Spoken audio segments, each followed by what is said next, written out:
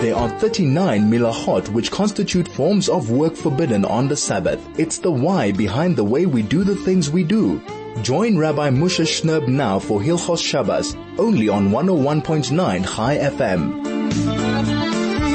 101.9 Chai FM. This is Soul to Soul on a Friday afternoon here in a beautiful Johannesburg. How are you doing? Welcome to all of you. It's great to have you all on board with us today. Thank you, for being here, and a warm welcome to everyone for making the time to come and spend a bit of time with us. This is a very, very special Erev Shabbos, as we're going not only into a beautiful Shabbos Kodesh, but also into the beginning of Rosh Chodesh Elul. Tomorrow, of course, is the final day of Av, Lamed Av, and then Sunday begins the actual month of Elul. And yes, it is time to start thinking about Rosh Hashanah, which is exactly a month away. Elul has 29 days, so it's from Sunday night it will be exactly 4 weeks until Rosh Hashanah. And I'm not doing that to make you nervous or panic, but just to realize, hey, we got to get our act together. We got ourselves together. We got to think about what it is that we want to work on and improve and get ourselves ready for as we prepare for the Yom Hadin. Apologize for the little croakiness today in my voice. The Rabbi Shalom has decided I should have a bit of a cold, but that's fantastic, and we'll just try a little bit harder even to be audible. What's more important thing could we talk about than to talk a little bit about davening? We did touch on it already last week, but since in the next sort of 2 months we're going to be doing so much of it and spending so much of our time in shul and praying, another little idea about davening wouldn't be a terrible thing. And we start actually with a little idea at the very end of our Parsha, where at the very end of the Parsha we have the repeat of some of the laws of the Jewish holidays, of the Yomim Tovim, and the Pasuk in Devarim Perek Tez Zayin, Pasuk Hey Vav Zayin, tells us that even when we've gone to Yerushalayim for the Regel, so after we've been there, after we've done what we have to do and bring the sacrifices we have to bring and see and be seen, the Torah tells us nevertheless we can't leave right away after the Chag is over, but we have to stay overnight. We have to perform the mitzvah of Lina, that's staying in Yerushalayim on the night following, at least the first day of Yom Tov. If we manage to dispense with all our obligations on the first day, then we could theoretically leave once the first day is over, but we can't catch the bus out right after Yom Tov. There's a mitzvah to stay overnight and only go home in the morning of Chol Moed. This mitzvah, as I say, is called Lina, the sleeping over. As it says, Ufanisa ba'boikev halachto lo'yaleh. You'll turn around in the morning and go back to your homes. And the obvious question is, what's the purpose of such a mitzvah? So Rav Zalman Sorotzkin brings in his beautiful Sefer Oznayim LaTorah, he explains that by sleeping over until the next morning, it demonstrates that your coming to Shlayim was not some kind of big schlep and a big burdensome thing to you. Rather, you are happy and ready to stay even a little bit longer than you have to with this beloved mitzvah, and are not ready to just give it up and let go of it so easily. This week we're going to, in the Mishnah, in the 5th Perek of Maseches Brachos, tells us something interesting. Tells us that the earlier Hasidim would wait and prepare for an hour prior to their davening, and then daven for an hour, and then wait another hour after their davening before sort of proceeding on with their day. So we really can understand why one should prepare an hour before davening, since of course the act of tefillah involves having only pure and devoted and dedicated thoughts of Hashem. So we need time to kind of, as I say, shut down all the other files that are going on in our brain, all the other events that we're thinking about, all the other things we're worried about, all the daily stuff that's happening, and be able to focus only and completely on HaKadosh Baruch Hu. So that, of course, makes sense. But what about this concept of waiting for an hour after davening? By then you're already kind of rid of all your physical desires and all. You're completely focused on the Rebbeinu Shalom. What's to be gained by waiting time afterwards? And the answer is exactly the same as what we said regarding this mitzvah of Lina, that one has to demonstrate that davening is not a burden to him, not something that you do because you have to, but on the contrary, it's rather a great pleasure and privilege. Therefore, departing from such an encounter is something that should be difficult, and it should be challenging, and sometimes even painful. The deeper and more connecting the tefillah is, and the more we bond through it with HaKadosh Baruch Hu, the harder it is to leave. You know, people that can't wait for the finishing of the repetition of Shemon Esrei, and they think, okay, that really is the end of davening. Everything else is just sort of fillers, just to kind of, otherwise davening will only take 18 minutes. That would be too short. So they added a little bit of stuffing to it. It's not so. The davening till its very, very last bit, till after the Shir Sheyom is vital, and we need to be there, and we need not to be running away so soon. And there's a similar halacha that we learn that when a person finishes the Shemon Esrei, so we know he has to take back 3 steps, but he always steps back first with the left foot. And the Noiseken, the commentaries on the Shulchan Aruch, explain that the right foot is the stronger, is the more confident step of the two. And by stepping back with the left foot, one really demonstrates that he's not leaving the presence of Hashem with a sort of a gusto, with a great style, and happily going on his merry way to the rest of his day, to something that's more attractive and a more desirable kind of a destination. No. He's leaving from his meeting, from his rendezvous with HaKadosh Baruch Hu unwillingly and reluctantly. For after all, what could be more pleasurable for a person than the experience and a union together with the Rebbeinu Shalom? And sometimes the kind of entire, almost upshot of one's tefillah can be seen only from the moment, perhaps even after the moment, that he departs from the tefillah. Because only then can we really see its true nature. Whether you saw it as just a duty that Hashem tasked you with doing, and you're getting done with it, or is it a bonding? Is it a union? Is it coming together with HaKadosh Baruch Hu? And that is determined afterwards. David HaMelech says in Tehillim, and we say it all the time, Ashrei Yoishvei Beisecha Oid Ya'alelucha Stela. Praiseworthy are those who sit in your house to daven.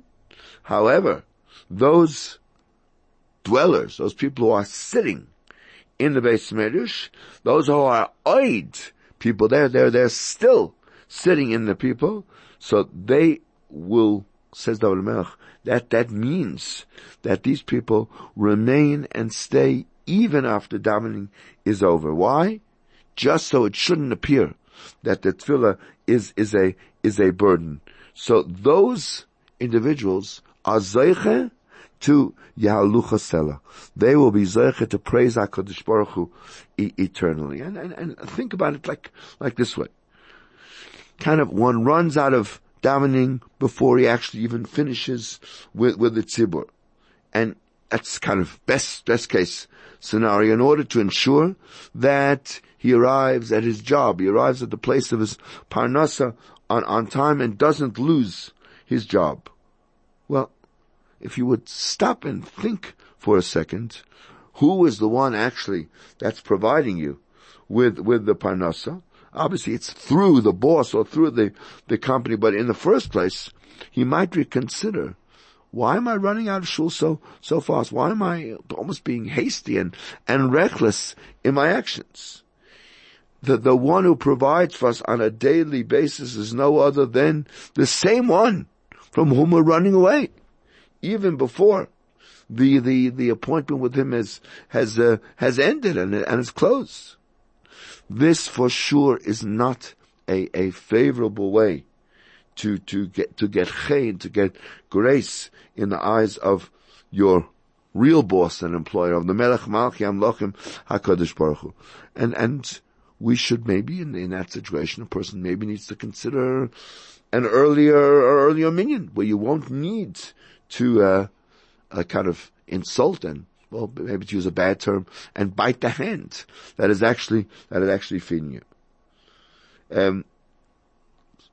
Shown recently a clip from Rav Yoel Gold, who does these amazing inspirational videos, and he tells a story about a guy called Baruch, who was about to graduate from law school.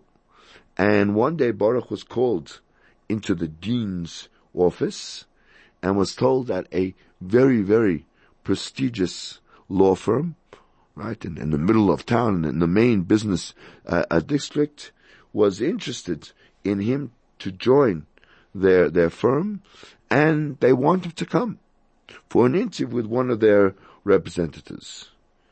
And he said to him, as your dean, I just wanted to advise you and suggest that you not wear your yarmulke during the interview for the obvious reason. You will never get such an opportunity like this again. And he says that after he left the dean's office, so Baruch was struggling of this idea whether, in fact, to remove his yarmulke or not. He finally decided to remove it when he went into the interview, and as he walked in to the room where the representative was sitting, so his heart dropped to his feet and he got the shock of his life, because the person sitting behind the desk was a Yid wearing a big black yarmulke with long payas neatly tucked under his yarmulke. And the first question the person asked him was, where is your yarmulke? Baruch was so humiliated, he couldn't speak a word. The lawyer representative shook his head with disapproval. Do you know that the reason why we were interested in you for joining our law firm is because you alone had the courage to wear that yarmulke all through your 4 years of university? You are not cut out for this firm, which is for leaders, not followers. You are a sellout. The interview is over. And the same story is told in many other versions. There's one version I heard where someone had an interview during the 9 days and went to Rav Moshe Feinstein and asked him, could he have a bath, whatever, groom himself? And the answer was yes, he could. And he asked him, could he shave? And Rav Moshe said, no, don't shave. And he walked out and said to himself, look, Rav Moshe wanted me to go to the interview, said I could spruce myself up, so Muslama, it'll be alright to shave also. And he did. And he went in for the interview, and this time the representative wasn't necessarily a frum Jew, but he asked him, aren't you a religious Jew? And therefore, why did you shave? You're obviously not a person that really holds dearly to values, and therefore we cannot expect or rely on you to uphold the values of honesty, of integrity, of what this firm stands for, and therefore again, the interview was summarily ended. Every davening, if it's put in the right perspective, is mamish like an interview with the boss of all bosses of how much life, how much parnasa we're going to be given every single day. It's a decision we make every single day for you and your family. And don't shortchange Hashem and walk out in the middle of your interview, because he's also the CEO, and he's sitting behind the desk overlooking you at your workplace all the time. Don't be a sellout, right? Rather be a praiser of Hashem. Be someone who embraces this mitzvah of lina, stay overnight, show it's precious, show it's dear, and realize where everything that we have actually comes from and emanates from. And that's really what it is. It's all about understanding that everything we have, every time we daven, every time we have anything in our life, it's an opportunity for growth. And that's why it says, Hayoim Barocho Klal, Hashem is giving us blessing and curse at the same time, because the reality is that everything that Hashem does for us, every situation we find ourselves in, is in fact a blessing and a cursing depending on how we handle it. How do we see it? Do we see it as HaKadosh Baruch Hu leading us, guiding us, directing us, showing us the way that we need to go? Or do we see it as a disappointment? Things aren't going our way. Things aren't going the way we wanted them to, the way we expect them to, and we're disappointed, upset, dejected, and maybe we kind of lay on our bed for three days. Elul is about a time where we can purify ourselves, we can get ourselves ready, we can show Hashem how much we love Him and how much we love His mitzvahs. Let's take that opportunity. Let's not waste it. And when we have the full month ahead of us, let's get started. We'll be back with a segment of halacha after this break. This is Soul to Soul on 101.9 Chai FM, the greatest Jewish radio station in all of Africa. There are 39 milachot which constitute forms of work forbidden on the Sabbath. It's the why behind the way we do the things we do. Join Rabbi Moshe Shnerb now for Hilchos Shabbos, only on 101.9 Chai FM. 101.9 Chai FM. This is Soul to Soul on your radio on a Friday afternoon. In fact, every weekday afternoon, Monday to Friday between 1 and 3.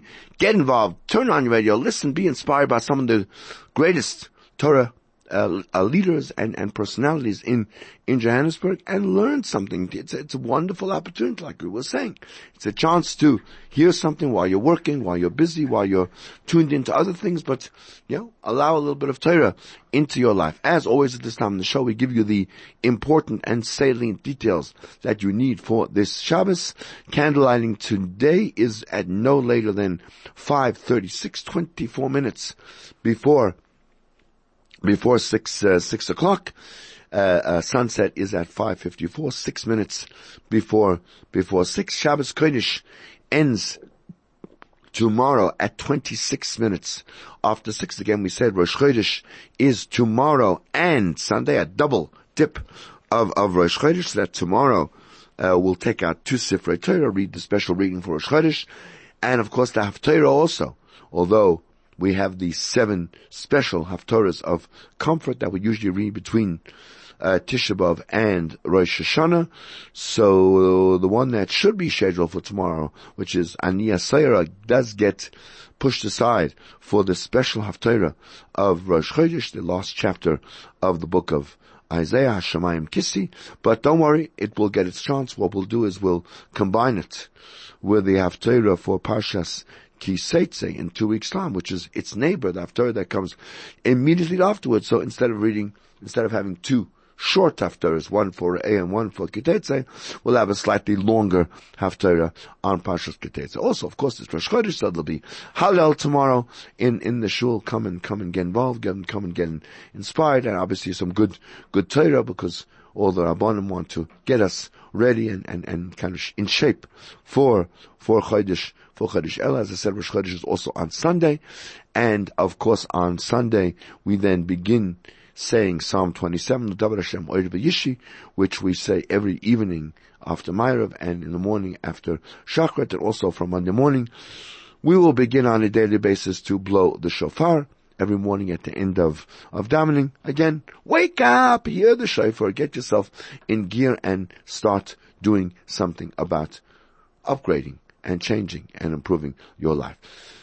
We've taken a decision now for the next few weeks as we are approaching Yom Tov, and we have lots of Yom Tov days coming, to perhaps spend a little bit of time dealing with some of the fundamentals of the laws of Yom Tov, because in fact the laws of Yom Tov are slightly complicated in that in some ways it's very similar to Shabbos, where many of the activities that are forbidden on Shabbos are also forbidden on Yom Tov, but there are notable exceptions and notable differences between some of the laws of Shabbos and Yom Tov, and we'll see how much we can cover sort of in the next seven shows till the end of Sukkot, and perhaps give a little bit of information, a little bit of insight, a little bit of know-how, a little bit of Chiddush, a little bit of maybe something we didn't know, as we get ready for the Yom Tov.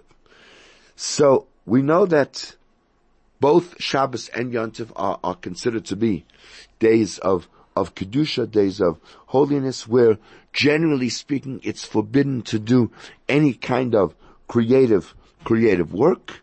And the reason, of course, is because we are transporting ourselves, we are raising ourselves to beyond the levels of this world. Shabbos and Yom Tov is where we get a jet propulsion out of the mundane, out of the everyday, and we try to live our lives and create for ourselves an existence on a higher level. We don't want any of the tests. We don't want any of the curses. We don't want any of the challenges of this world that would come and mess up and impugn and distract us from the true purpose of Shabbos and Yom Tov, because those cause a person, in this world we're working very hard. We're working very hard just to survive, just to keep body and soul together. And the reality is that when Hashem created the world originally, when Hashem created the first man, Adam Rishon,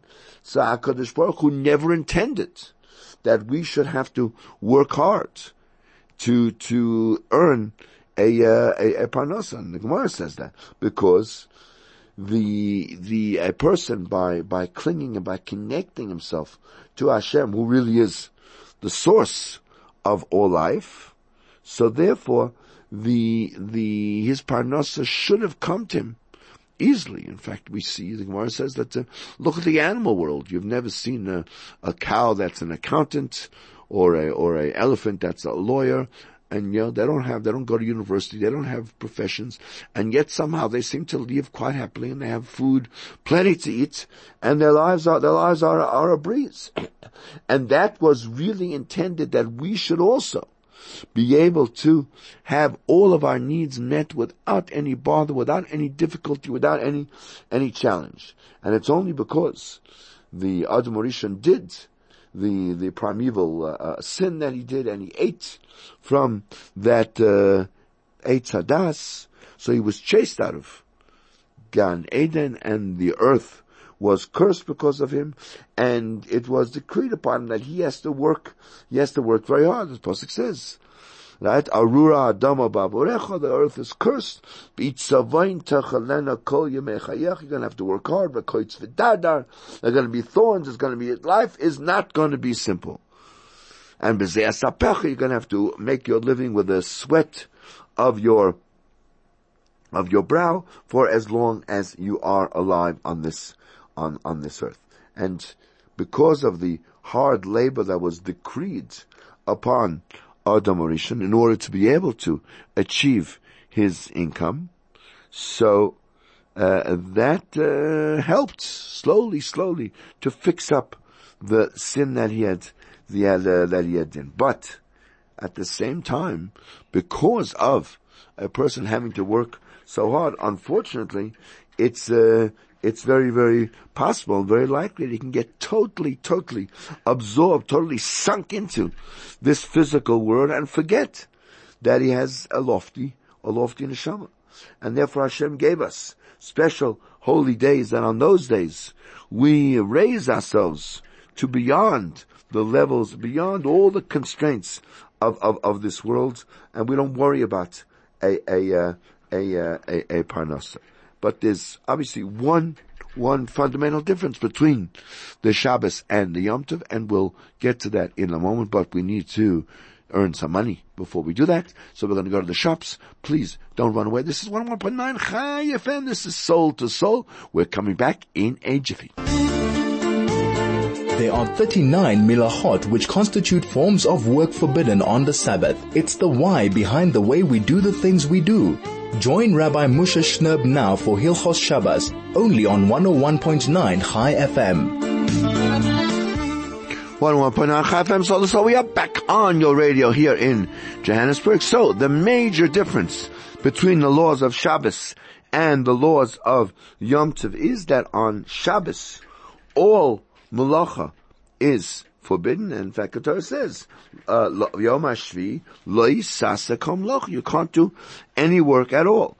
On Yom Tov, the pasuk changes, and we know that whatever work is needed for the purpose of eating, for the purpose of food preparation on that day is allowed. And we'll explain what that is. On Shabbos, we raise to such a high level of trust, of connection to HaKadosh Baruch Hu, and we have this understanding that everything comes from Hashem.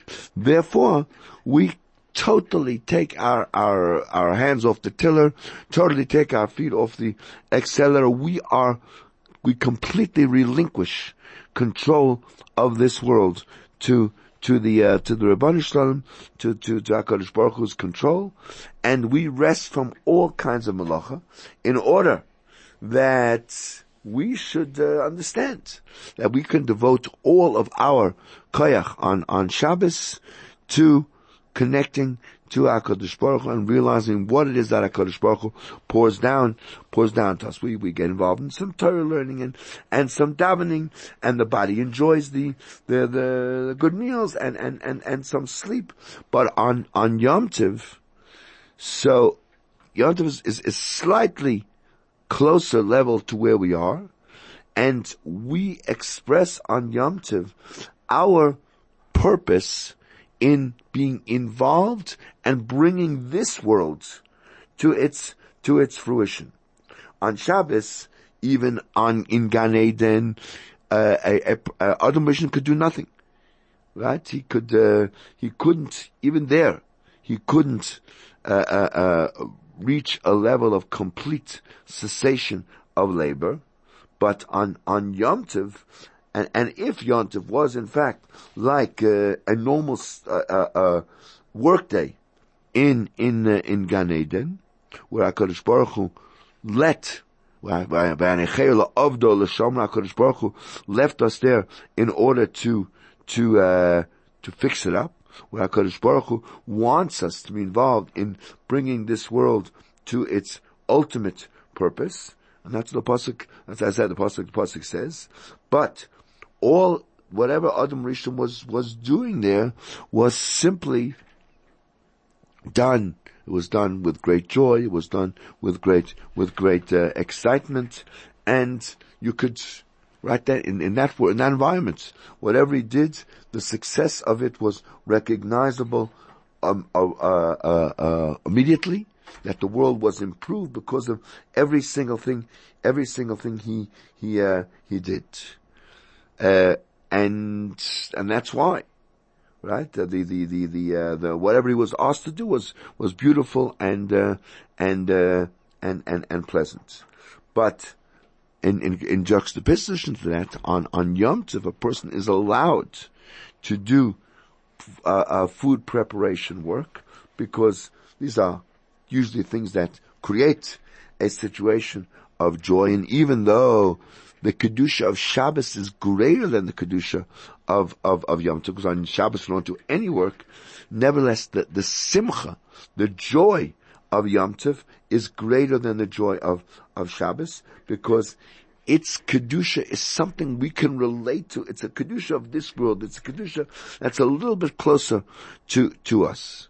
And even more than that we know that Sfarim tell us that in the merit of the Yidden, sanctifying and declaring, and Tam the Bezin used to declare when Yontif was. So it's sort of related to us, and therefore it's fitting that we should be allowed to do some kind of activities on Yom Tov in order to prepare for the meals, for the simcha of Yom Tov, because it's really a weekday that has been transformed through the Jewish nation into a holy day, and therefore the influence it has on the weekday is much more direct, while Shabbos is slightly more a roundabout, because it comes from HaKadosh Baruch Hu. And by doing what we do, we acknowledge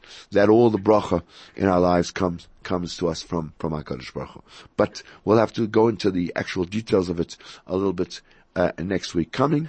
As it is, it's time for us to run away and continue and complete, Be'ez Hashem, our own Shabbos preparations, and just to wish you all, first of all, thank you all for making, even summertime, those who are driving or in their kitchens or doing whatever it is that you're doing, to spend a few minutes listening to us. I hope you gained something. I hope it was a positive experience for all of you, and I just want to wish each and every one of you a beautiful, beautiful Shabbos. It's Shabbos and Rosh Chodesh, a double crowned day. Take advantage of it. Go to shul, join the Hallel, get some Torah, and make it an amazing, amazing experience for yourselves.